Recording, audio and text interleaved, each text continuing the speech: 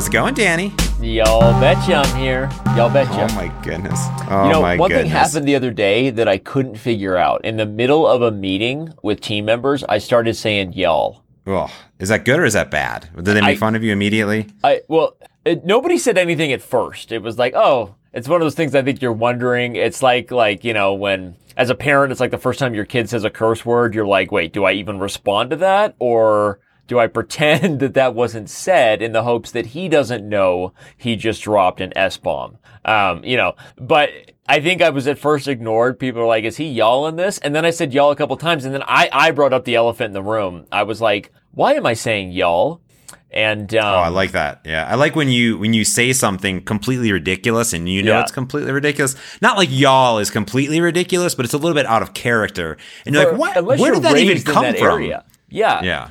I mean, there are people. I know a lot of people that say y'all, like y'all are gonna like this, and what I know we actually just got back from our meetup in at the Dominican, and then we have some Southern employees. We have an employee from New Orleans, Dan, one of our developers, working on some special projects. We got Cody from Tennessee, and I think that was it. I think that was the reason why I came back with some y'alls. But Mike, who was in this content meeting with me, said I was saying y'all because I'm secretly rooting for the Houston Astros in the World Series versus the Dodgers, and they're from Texas, and so, whatever. Anyway, but yeah, so that happened this week. I slipped into a Southern accident. I slipped into a Southern accent unintentionally.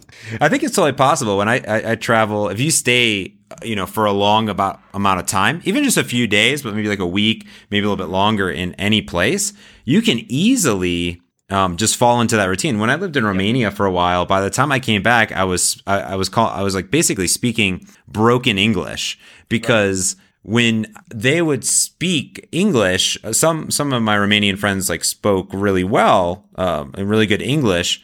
And obviously they spoke really fluent Romanian. Right. But when they would speak English, it was kind of a broken, slower, because they would think about their words a little bit more.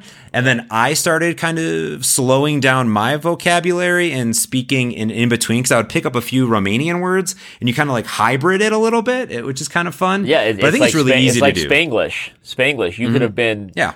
You could have been the Adam Sandler of this Romanian version, Romelish or English.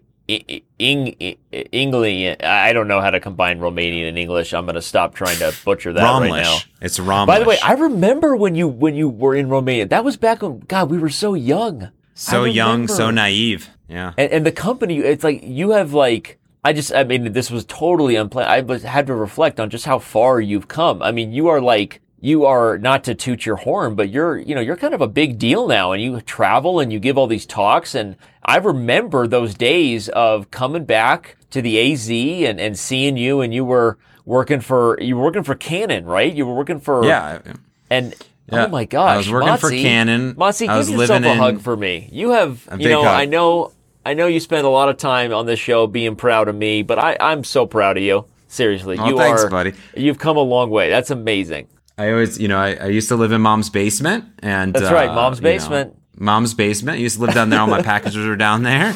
I'd come home. I was a big boy growing up in Mom's basement, working for Canon, living in Romania. And that's a funny story because I was in between leases in my apartments down in Phoenix, and I asked Mom. So this is my third mom. So this would a lot of people don't know which mom you're referring to. She's literally my mother-in-law. That's how Luke and I know each other. Not Luke. I mean Mats. Mats and I kind of met through Luke, who was somebody who I knew younger, he knew younger, but I married Luke's sister. That's my wife. And Mom is kind of like all of our mom. That's Kathy. We won't go into any last names or locations. But anyway, just to clarify for the story, that's Mom. Yeah, and we're all big one family, really. So that's why it's just it's Mom. So I got multiple moms, and and I was living because I was in Romania for like 3 months, and I came back, and they wanted to send me back again, but my lease was up, and I'm like, why am I going to pay to do this? I'm gonna move in with Mom. I remember I traded Mom. I had a TV, and I'm like, I don't need this TV. I'm going to trade her my TV for a month's rent. And I think that TV is still up in northern Phoenix area, which is great. Every time I go home, it's great. And I was just down there. It's quite lovely. It just feels like coming home. Like when I go home to Ohio or when I come anywhere, it's just like coming home and meeting the family and seeing all everyone. It's so great. Yeah, it's kind of crazy. It is a long time ago. And I always tell that story of how I spent a lot of time over in Romania, and then I came back and forth, spent a lot of time in Germany. I mean, now I'm still traveling all over the place, right? I'm in Mexico right now. Your location now is settled. At least you're looking for a house. You're pretty settled where you are now. I did move out of the basement, if that's what you're asking. Right. Yes, you're no longer living in mom's basement, even though your TV and potentially some other old relics are still in that house. It is, yeah. It's a great time. I know what you mean on the broken English though thing. I sell my. Like when I talk Russian, I say, hello, I am very nice hungry. I would like a big meal. Is this okay? You have. You see what I just did there? Yeah, I see what you did. Is this okay? You have. Like, I know how to like break the English where like if I'm in a restaurant and I'm doing like my Russian accent and my friends or whatever, like it always sells because I can break English in a way along with the accent. I like very nice. Your lighting here, it's good for my table. This is nice. Like, that's how you break. When you break the English, it's like so much more believable. It is. Now, that said, though, if you go to Russia, I hope that you don't try to bring out that accent at all. No, I don't. I don't. And that's more Ukrainian, what I just did there. And I just have fun with it. Most of my good friends are Russian. Not most of them. I have like one. No, most of my friends. That's like the guy saying, I'm allowed to be racist because I have friends of minorities. That's not what I'm saying. I'm saying that I wouldn't do that accent in Russian. I would probably try to speak Russian. I do still speak a little bit of Russian. I would attempt to look like the idiot American who's trying to remember the Russian that he knew for a few years in high school. And I think that's okay. I'm actually in Mexico right now, and Heather speaks fluent Spanish, so I pick up a few words here and there, and I know a little bit of Spanish, because Spanish is there's a few similar words. When you look at them, you can know what it is. Like salad is ensalada, right? So like that's pretty, and then I know pollo because El Pollo Loco, right. And I'm like, and then I know pollo, and then I know there's some like desserts con leche, which is like with whatever. So I know the word. So like last night I looked at the salad menu and I was like, ensalada con pollo, right? Because I was like, I'm slapping words together. And I was talking to Heather last night, and she goes, people, I think in other countries really appreciate it when you attempt to speak that language. I'm not sure if it's true, but I believe so. So I think I'm really trying really hard to just a little bit here and there. And then I can say, un poquito español. And I'm not even sure if I'm saying that correct, but they at least know that I'm trying. And I, do the little visual cues. I completely agree with you. And I'll add that even though I play an ugly American on Chess TV and try to pretend to be an idiot who has less of a care for the other cultures. It's actually, it's just kind of fun, and I think it's actually just a way that we engage. But I can say that I really, really try hard to do that, not just with languages when we're there, but also pronouncing them in the way that they're supposed to be pronounced. For example, there's so many Soviet names that not even Soviet, Slavic names that you use in chess. Just storytelling. Like you're talking about world champions and you're talking about, great chess players. And so many of them are, like I said, Slavic names. I say like, Russian, Ukrainian. So saying Alyoshin, a lot of people, Alyoshin is spelled Alekhin. Americans say Alekhine. But it's like when Americans say Kasparov instead of Kasparov. And in the Slavic language, there is no soft ah sound. There's only ah, actually. Anyway, like things like that. I think I really do try, and I've certainly make mistakes. And obviously the Slavic language and pronunciations is something I know well. I know much better than others, so I'm sure that I mess it up on a regular basis. But I agree. I think it's important just to make the effort and so there you go. Yeah. Oh man, I'm going to tell you something awesome, and not just because I work for Microsoft. Okay. But we have this app. It's on iOS and Android, and it's called the Microsoft Translator. Okay, and there's a Google Translate app too. Yes, but this thing has this really cool mode that you can just start translating. So let's say that you are giving a presentation, and you are speaking to a Spanish audience. What you can do is you can start a conversation, and they'll get a unique code, and they can go to a URL on their actually for any language. Sorry. So what'll happen is you'll say start conversation, you'll give them a code. It's a URL. And then they can pick what language they want it translated into, and it'll translate everything on the fly as you're talking. Better yet, you can go in and, do voice to text and have it translate, right? So I'm like, I'm going to speak English, translate to Spanish.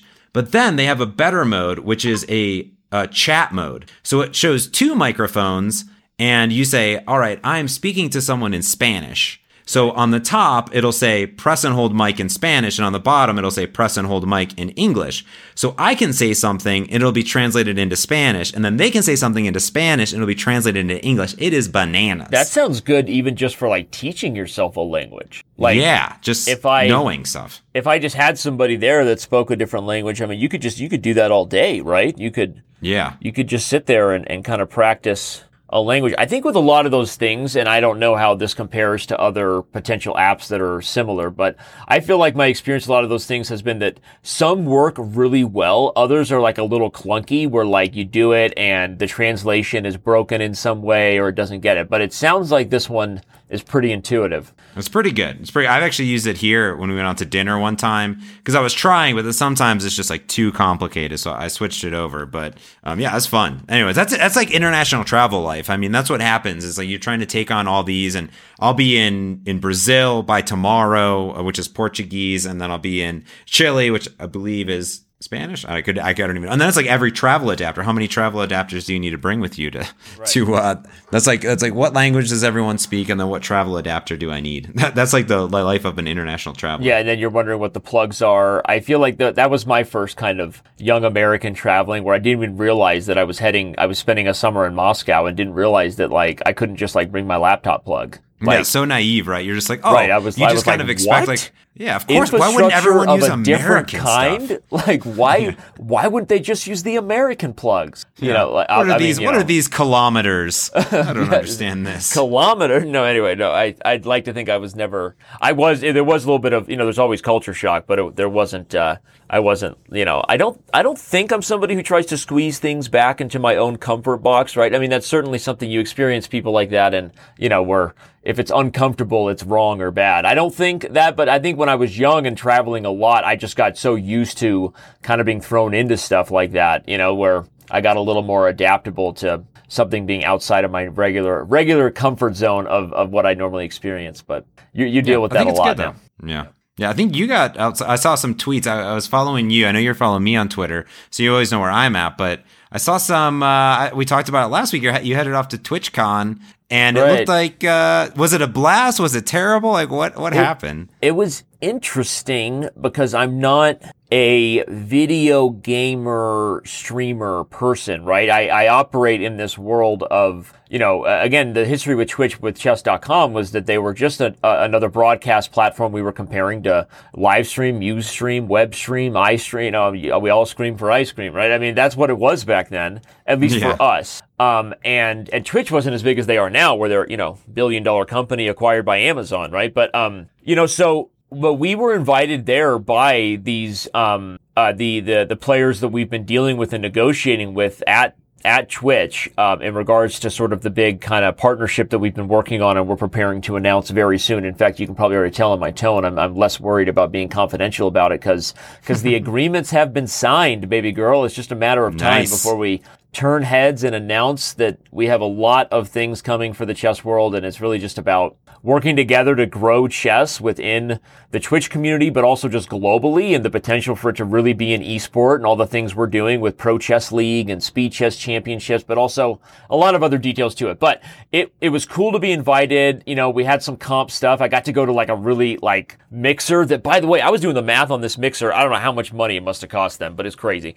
This is not the world that chess.com operates in. We're like such a still like low self-esteem, super surprised that our company has been so successful kind of mindset. And, I like that. And I think we tend to be frugal and calculated and operate with a bottom line that can kind of keep your decisions in check and in integrity because you're always thinking that way. But Twitch it's been so great to work with them, and TwitchCon itself was super overwhelming. I learned a ton about the streaming environment, about the video game kind of community. I got a chance to meet the CEO, Emmett Shear, and got a little bit of FaceTime with him. And it was really cool because we found out that him and a lot of the other guys are really aware of the partnership that we're building here. And so it was awesome on that level, and a lot of cool things to come, I think, with chess within the gaming community. The conference itself is just mind-blowing. I mean, honestly, if you're in the video gaming community, I can't not recommend it. There were 40,000 people there. Oh my goodness. Like, there to just like hang out. And there's like a massive, you know how it is, there's a massive exhibitors room where there's a million people displaying everything from Logitech, mice to like a massive esports stage. Like some esports championship events were there. And then there were a ton of conferences, which is where I spent almost all my day, like inside of training sessions on how to do this, how to do that, like how to grow your brand online with Twitch and how to do all this. And, so some of that stuff was maybe not like super useful for us because, or we're already doing it and we're kind of, we're not in the same position that a lot of streamers are where they're basically all relying on just like subscription revenue on Twitch, and everything is about learning how to market themselves on the web, whereas that's really what chess.com does already. But I learned a ton. I had a really good time. TwitchCon 2017. I recommend people to consider going, and on a personal level and just chess.com business level, like it was very useful and kind of cool to meet some of these big time dudes in the Twitch community and kind of continue to keep the ball rolling there. Yeah, it's super rad. I mean, I like I said, I go to PAX every year, so it's just tons and tons of people all jammed in. There's like exhibitor area, Twitch is there, YouTube's there, like all the Nintendo's there, everyone's there, and it's kind of cool to see this mass of people just has a passion for it. And Twitch is a little bit interesting because there's so much on Twitch. There's like kind of IRL type stuff. There's board games. There's video games. There's people playing music. There's people cooking. Yep. There's actually all sorts of different activities. So like if you, I guess, there's so many people watching streams all the time that you think about, but to kind of have more diversity where it's not just video games, it's all that other stuff, I think is really cool as it kind of grows and transforms in a way. So it'd be interesting. Yeah, I learned about that too. I didn't even realize how many IRL board game things there are where people are playing in real life role player games. They play board games, D&D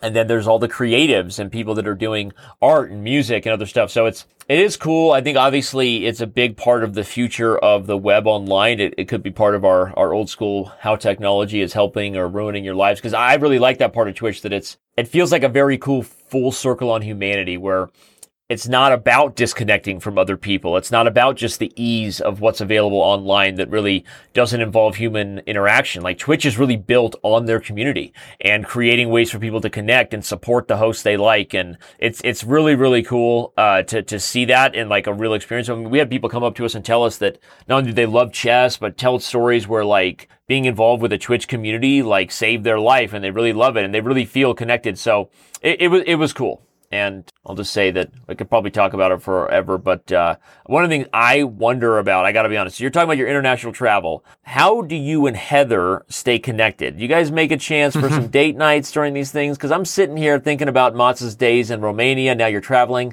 and I want to make sure your emotional body, I want to make sure that you're doing well there. It's super hard because now you're traveling a lot too. And then it's actually a good question just in general, because if you start traveling even more and you're gone for a day or two, not a big deal. But once you're gone for a week, I'm going to be gone for 2 weeks. Right. So yeah. I think, Heather and I, there's the importance of the date night at home, right? I think that's what is really important is we always take at least, we always go out like once a week, but we celebrate our relationship once a month. We actually, some people celebrate their anniversary like yearly or something like that.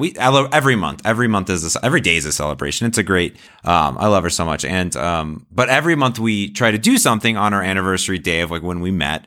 And usually sometimes it's just something small. Maybe we go out to dinner. Maybe we went to a jazz show, which was really fun, last week, for our 29th month, which was really nice. But nice. when you guys are counting like baby years. Like the only other people that speak in terms of 29 months are pregnant mothers. So we have a count. It's always active and always going. It just keeps going, right? We'll have the 2.5 year, and then we'll count the months again, right? So I think it's just kind of a fun thing to do. Like it's a reason to do something, but also to kind of celebrate your love for your partner.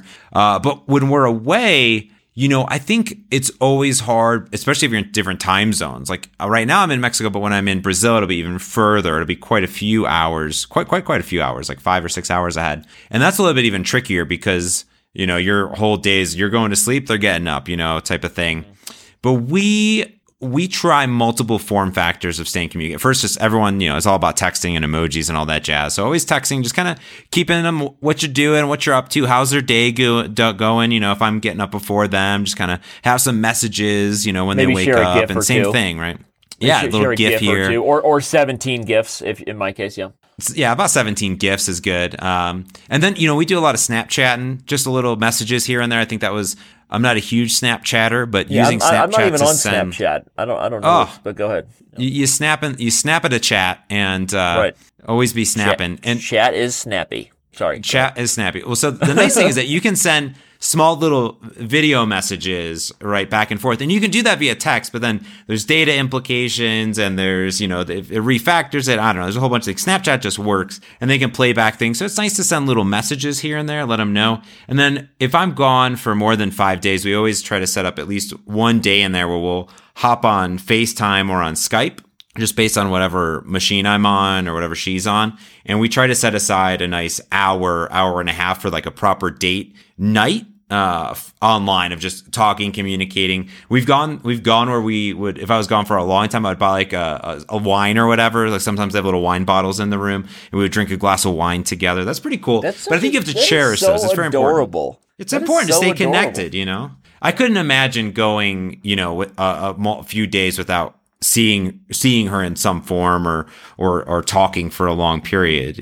That's just how I am. I don't know how it is, but that's me. I love that. That is so. I'm glad I asked about your emotional well-being and that's really cool. I don't have to do that as much anymore, which is something I really enjoy. Obviously, my wife and I have 4 kids, right? And there's a lot going on. FaceTime is a regular part of our life, especially because I don't even think Talia, our baby, I don't even think she knows what a phone is without FaceTime. Like, I mean, it's like sound comes out of something, but she's like, "Where's the face?" Right? I mean, it's kids like that. That's what they want to do all the time. But what's also funny is Talia, she now just decides when our conversations are over, me and Shauna are talking and she's a part of the FaceTime, but she'll just go, "Bye, Dad." And then I see her hand like click the screen. Sometimes she gets lucky and hits the red button. Other times she misses. Right? And Shauna goes, "No, I'm talking to Dad. We don't get to say bye to Dad just because you're done." And she usually does that because it's like, it's nap time, or she's just like, "Hey, I'm done with this guy. Let's go get a snack." Right? But no, but that's really cute. That is like adorable. And I'm not even joking. That's like, awesome. I can't even keep track of how many months we've been together. I think, Shauna did the sweetest thing for our last kind of like, I think it was Valentine's Day, not anniversary, where she wrote out something and I saved all of it, but it was like how many days, how many hours, how many minutes we had been together. And when you're talking like 13 years, it got into like this like million. It was actually really kind of cool to put it in that sort of perspective. It's like the, what is it? 529,600 minutes, right? Like the Rent song. Yeah. So anyway, but that's the only kind of comparable thing I can share because you and Heather are just, that's just cuties. Adorable. I love also you guys are cuties, but you mentioned Skype. And if you remember last week, I told a story about the Scholastic Kings Youth Program for Education. Yes, and that's what I was talking about. I think I teased out another story if you still want to hear it.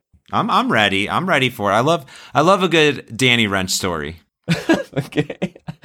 I'm sitting back, relaxed. Okay, yeah, right. So ready to take it in. The story I teased out, everybody, if you remember, was I don't even know, how did we get on the topic of the movie? I think someone was asking about movies, right? I think wasn't it someone was asking about movies or something like that? It was listener feedback? I think it was listener feedback. So follow up. Okay. That's what we're going to say, follow up. Even if it wasn't, follow up. Okay. So for those of you who know him as Cuba Gooding Jr., CBJ, as he's known to his friends, CBJ. Or I call him Cubes. It's no big deal, Cubes. No kidding. He's known as Mr. Gooding Jr. But he's made kind of a big comeback in the last few years with like the OJ thing and whatever. So I feel like Cuba a little more back in the limelight from his early days of Show Me the Money on Jerry Maguire. But we did a movie. Chess.com was a part of a movie a few years ago because we got a call. Just while doing like nothing, we were traveling. Actually, David and myself.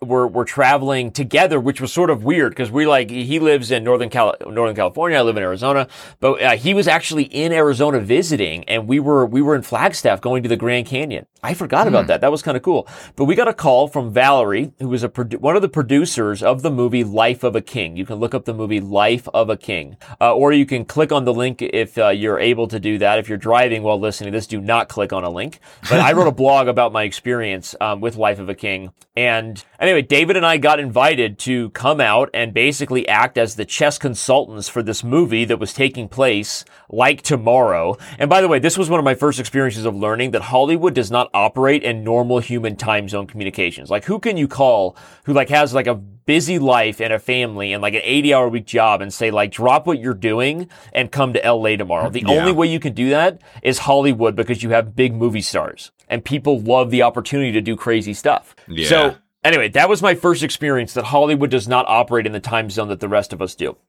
So anyway, we went out there, and that was just the first weekend. Then we went out there another weekend. We went out there another time. We were driving out there on the weekends, and they were filming these different scenes at Long Beach and different stuff. And David and I were on site as the chess consultants, which was both acting as sort of advice on how they were filming chess scenes, making sure that there was no illegal positions, making sure that it seemed authentic in terms of the language, but then also training the actors in between scenes so that they could act as if they knew what they were doing in chess. And that was kind of the funnest part of it, is we actually were able to give Cuba Gooding Jr. private lessons along with some of the other authors, some of the other actors there. And he was an interesting guy. I think that's how it came up.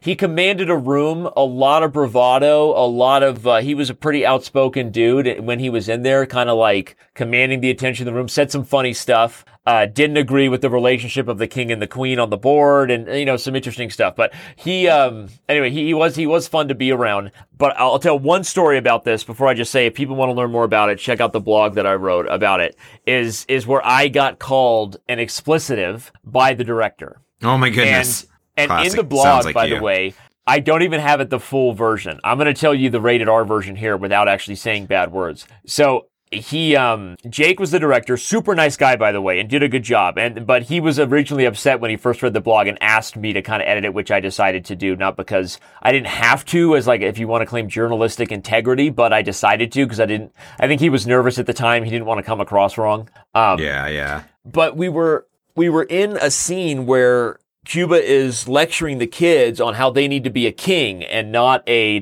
pawn or something, right? And I was sitting in the director's chair next to Jake, and he grabbed a bishop as he was talking about being a king. And I yelled cut. Okay. I'm not the director.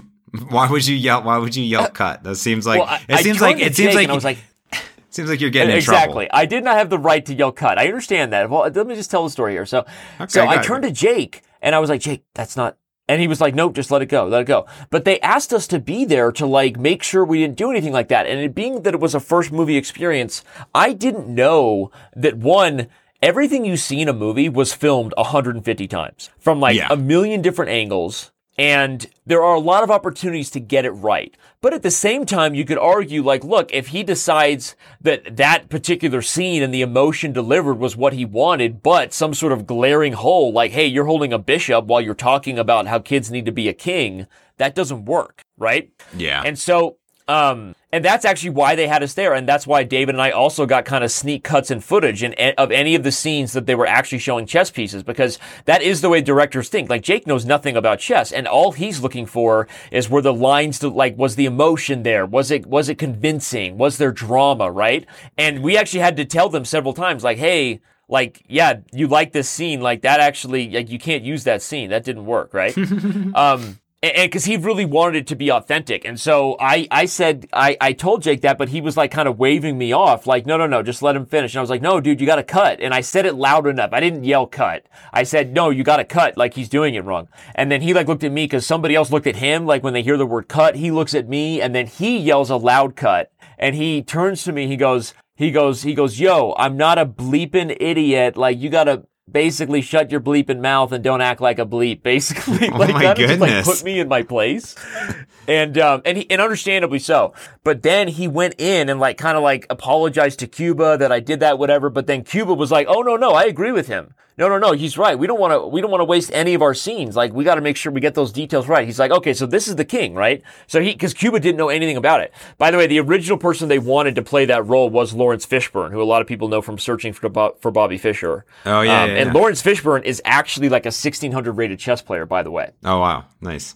So anyway, sorry that went on a little longer than you wanted, but it definitely was a unique and interesting experience. Cuba was on my side. And Cuba got your back. You know what? I got put in my place by the director, rightfully so, I understand, and later we kind of hugged it out. And the producers told me some really funny stories about actors and directors getting in fights. And anyway, so there you go. That's what happened. It's so crazy. We do these rehearsals for keynotes and things like that. And it's almost managed that way. You have 10, 15, 20 people watching you. You're doing the rehearsal. People are taking notes. You're doing this, you're doing that. I'm taking notes, and you've gone through rehearsals and video. I'm about to do some videos now for an upcoming event that we're doing. And afterwards, we'll kind of regroup afterwards and get a bunch of feedback from whoever is, the person that's the main presenter, that's kind of bringing everyone else up on stage to present. So kind of the director of the keynote, and get feedback. And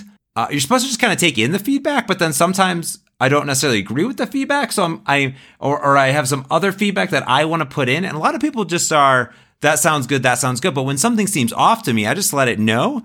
And at the last conference, I was kind of I don't know how I feel about that. Or I'm going to tell you this other person said this, and, I'm not really sure. And afterwards, someone's like, I can't believe that you said that to him. And we were just like, what are you doing? You just listen and take it in. I was like, I didn't want to say these words, and I didn't want this to happen. And it didn't seem correct. So what was the agreement, right? Just oh, that is not the right piece, right? This is not the right thing to say. And sometimes you just got to say it. So I think I have your back on it, and I don't know. That's just me, but no, it was okay. It was, I didn't know, right? And they did do that scene a number of other times, but they got it right from then on out. And at least as far as the king goes. And anyway, it's just interesting to know that when you're you got people from totally different backgrounds, but I think also that's also part of the movie drama, but just how the producers kind of told me hey, don't worry about it, don't feel bad, this is what happens, and secretly the actors and directors love it. They love drama on set. That's what one of the producers told me. That's funny. Anyway, so kind of funny stuff, but I want to share one more thing because I had a birthday. And you got me something super special. But also, here's what's special about the gift you got me. Again, this whole show is me recapping the gifts that Mott's gets me. I just sound like the most selfish. I don't even know what else to say. I guess you're just an angel, and you're the best thing is that you got me this coffee gift in addition to all the other coffee gifts you've got me. But you got me this awesome roast, and you sent it to me from Paris.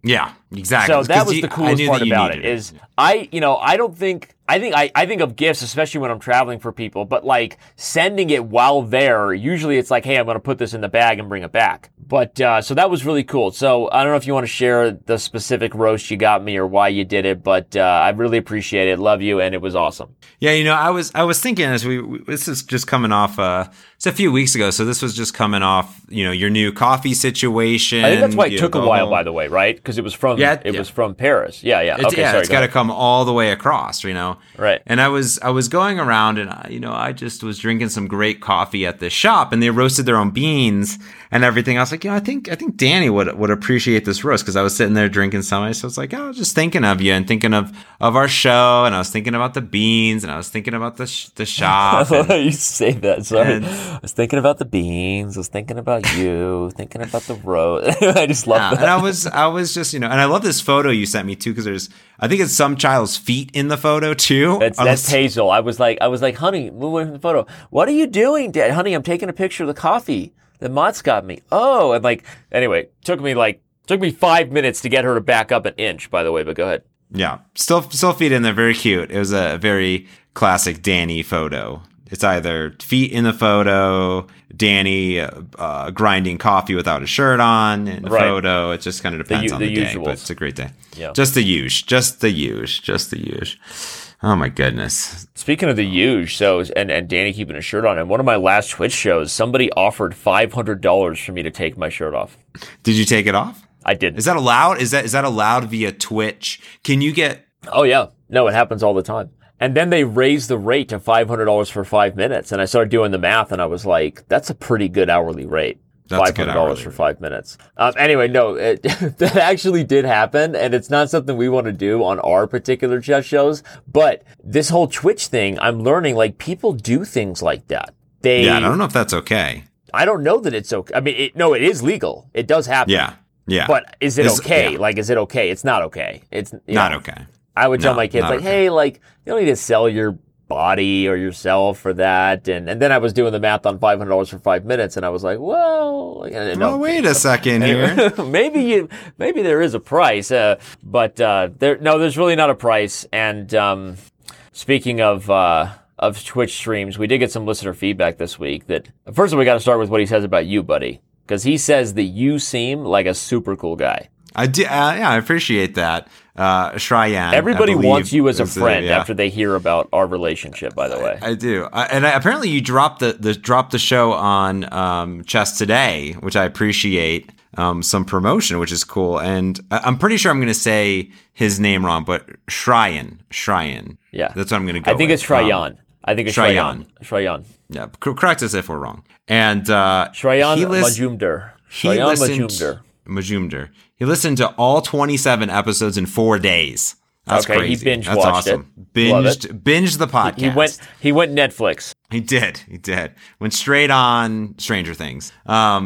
Yeah, but he had some questions for you, which actually kind of interested me too.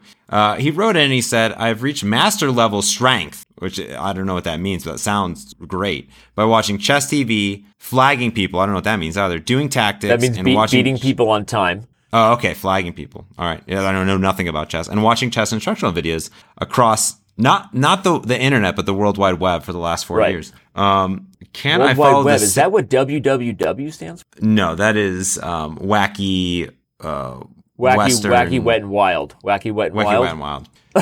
Do you remember the show? It was on Nickelodeon. Was it Wacky, Wild, Crazy Kids or something like that? Yeah, vaguely. Yeah. Something. Anyways, I digress. Can I follow the same approach and get stronger with the addition of detailed game analysis, or is reading chess books necessary? Because I'm too lazy to set up chess positions while reading books. So how do you get better? I don't even know. You just keep playing, right? Just keep going. Yeah, I mean, first of all, that's pretty impressive. I mean, if he's just playing, it sounds like he's pretty computer savvy, probably pretty quick with the mouse, especially if he's flagging people and blitz and bullet. Now, master strength is relevant to the platform you're playing on. I'm not trying to pop Shrayan's bubble, but over the board master is different than online master, just from the perspective that there's two completely different platforms. You have people playing blitz. At the highest level, it's not. Like, you see Nakamura and Carlsen playing blitz. Like, these guys have a history over the board, and they're playing the best chess they can. But if you're trying to compare yourself, like, I have an online rating, and then there's these ratings, it's not exactly the same pool. But being 2,200 on chess.com is master strength on chess.com. So that is an accomplishment, which is, I mean, that's very good. And, if you're there by basically being a vicarious learner, which is what you're describing, the process of watching chess TV and watching videos, I think it takes a rare person who can really get better just from watching video lectures, because even if there's a ton of educational nuggets offered, like, say I have my best show ever where just the flow of the show, maybe people ask really good questions that opens up the door for, like, interesting insights about how to study, how to get better. It's still difficult just to get better from listening to somebody else talk about how to get better. You have to put those ideas and methods into practice for most people. We can't just learn things vicariously and say, oh, Wrench just talked about how to calculate, and now I'm calculating that way in my games. Usually it's not that simple. So that is pretty impressive. And the question is, can that same approach get you stronger? I mean, here's the thing. To be a titled player anyway, you have to play over-the-board chess, which is, there are not titles awarded just for online chess at this point, although we are thinking about having chess.com titles. That's another thing.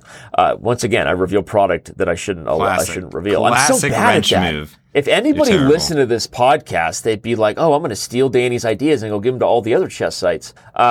Anyway, so but nobody listens to the podcast from the chess community. Come on, all of our fans are from your community, I think. Can you follow the same approach? I mean, here's the thing, like, you only really get better through kind of like deep self-reflection, which is reviewing your own games and knowing what to compare to and where you're making your mistakes. And pattern recognition is where exponential jumps are made. And the difference is incremental jumps are like, you can't get to this step until you've done this step. But exponential jumps can be made when you start recognizing a pattern in your mistakes that can apply universally to other positions you haven't even played yet. Let me describe this is kind of a cool concept to think about as a teacher. It's like when I try to work with somebody, I'm always working with them not just on the X's and O's of the specific concrete position, because there are literally billions of specific concrete chess positions. You're talking with them about, the weaknesses and how they maybe, occur in other types of positions, or how the thought process could be universally tweaked or whatever, because you're trying to give somebody the skill set to not just make good decisions informatively with like on a test, but to make better decisions in positions that you can't even prepare them for, right? That they're going to see later, right? And that's kind of the idea. So I think you have to really review your games deeply and find the patterns of where you're going wrong. I misevaluate this or whatever. And that sometimes takes a coach, takes somebody with experience. It also takes, study of what the best players do and try to, I do think that there's a lot of great chess books out there. And so I guess I'm kind of giving you a little bit of the soft answer of, yes, you can continue to get better by playing chess and learning vicariously, but ultimately beating like semi-professional or over-the-hill professionals like me, like there's a level of chess knowledge from like master to like title player that is like, it's really, really difficult to get there just from playing and trying to learn from others. You really have to dive into your own weaknesses and be self-critical. Yeah, and it also seems like you're saying like to go maybe do some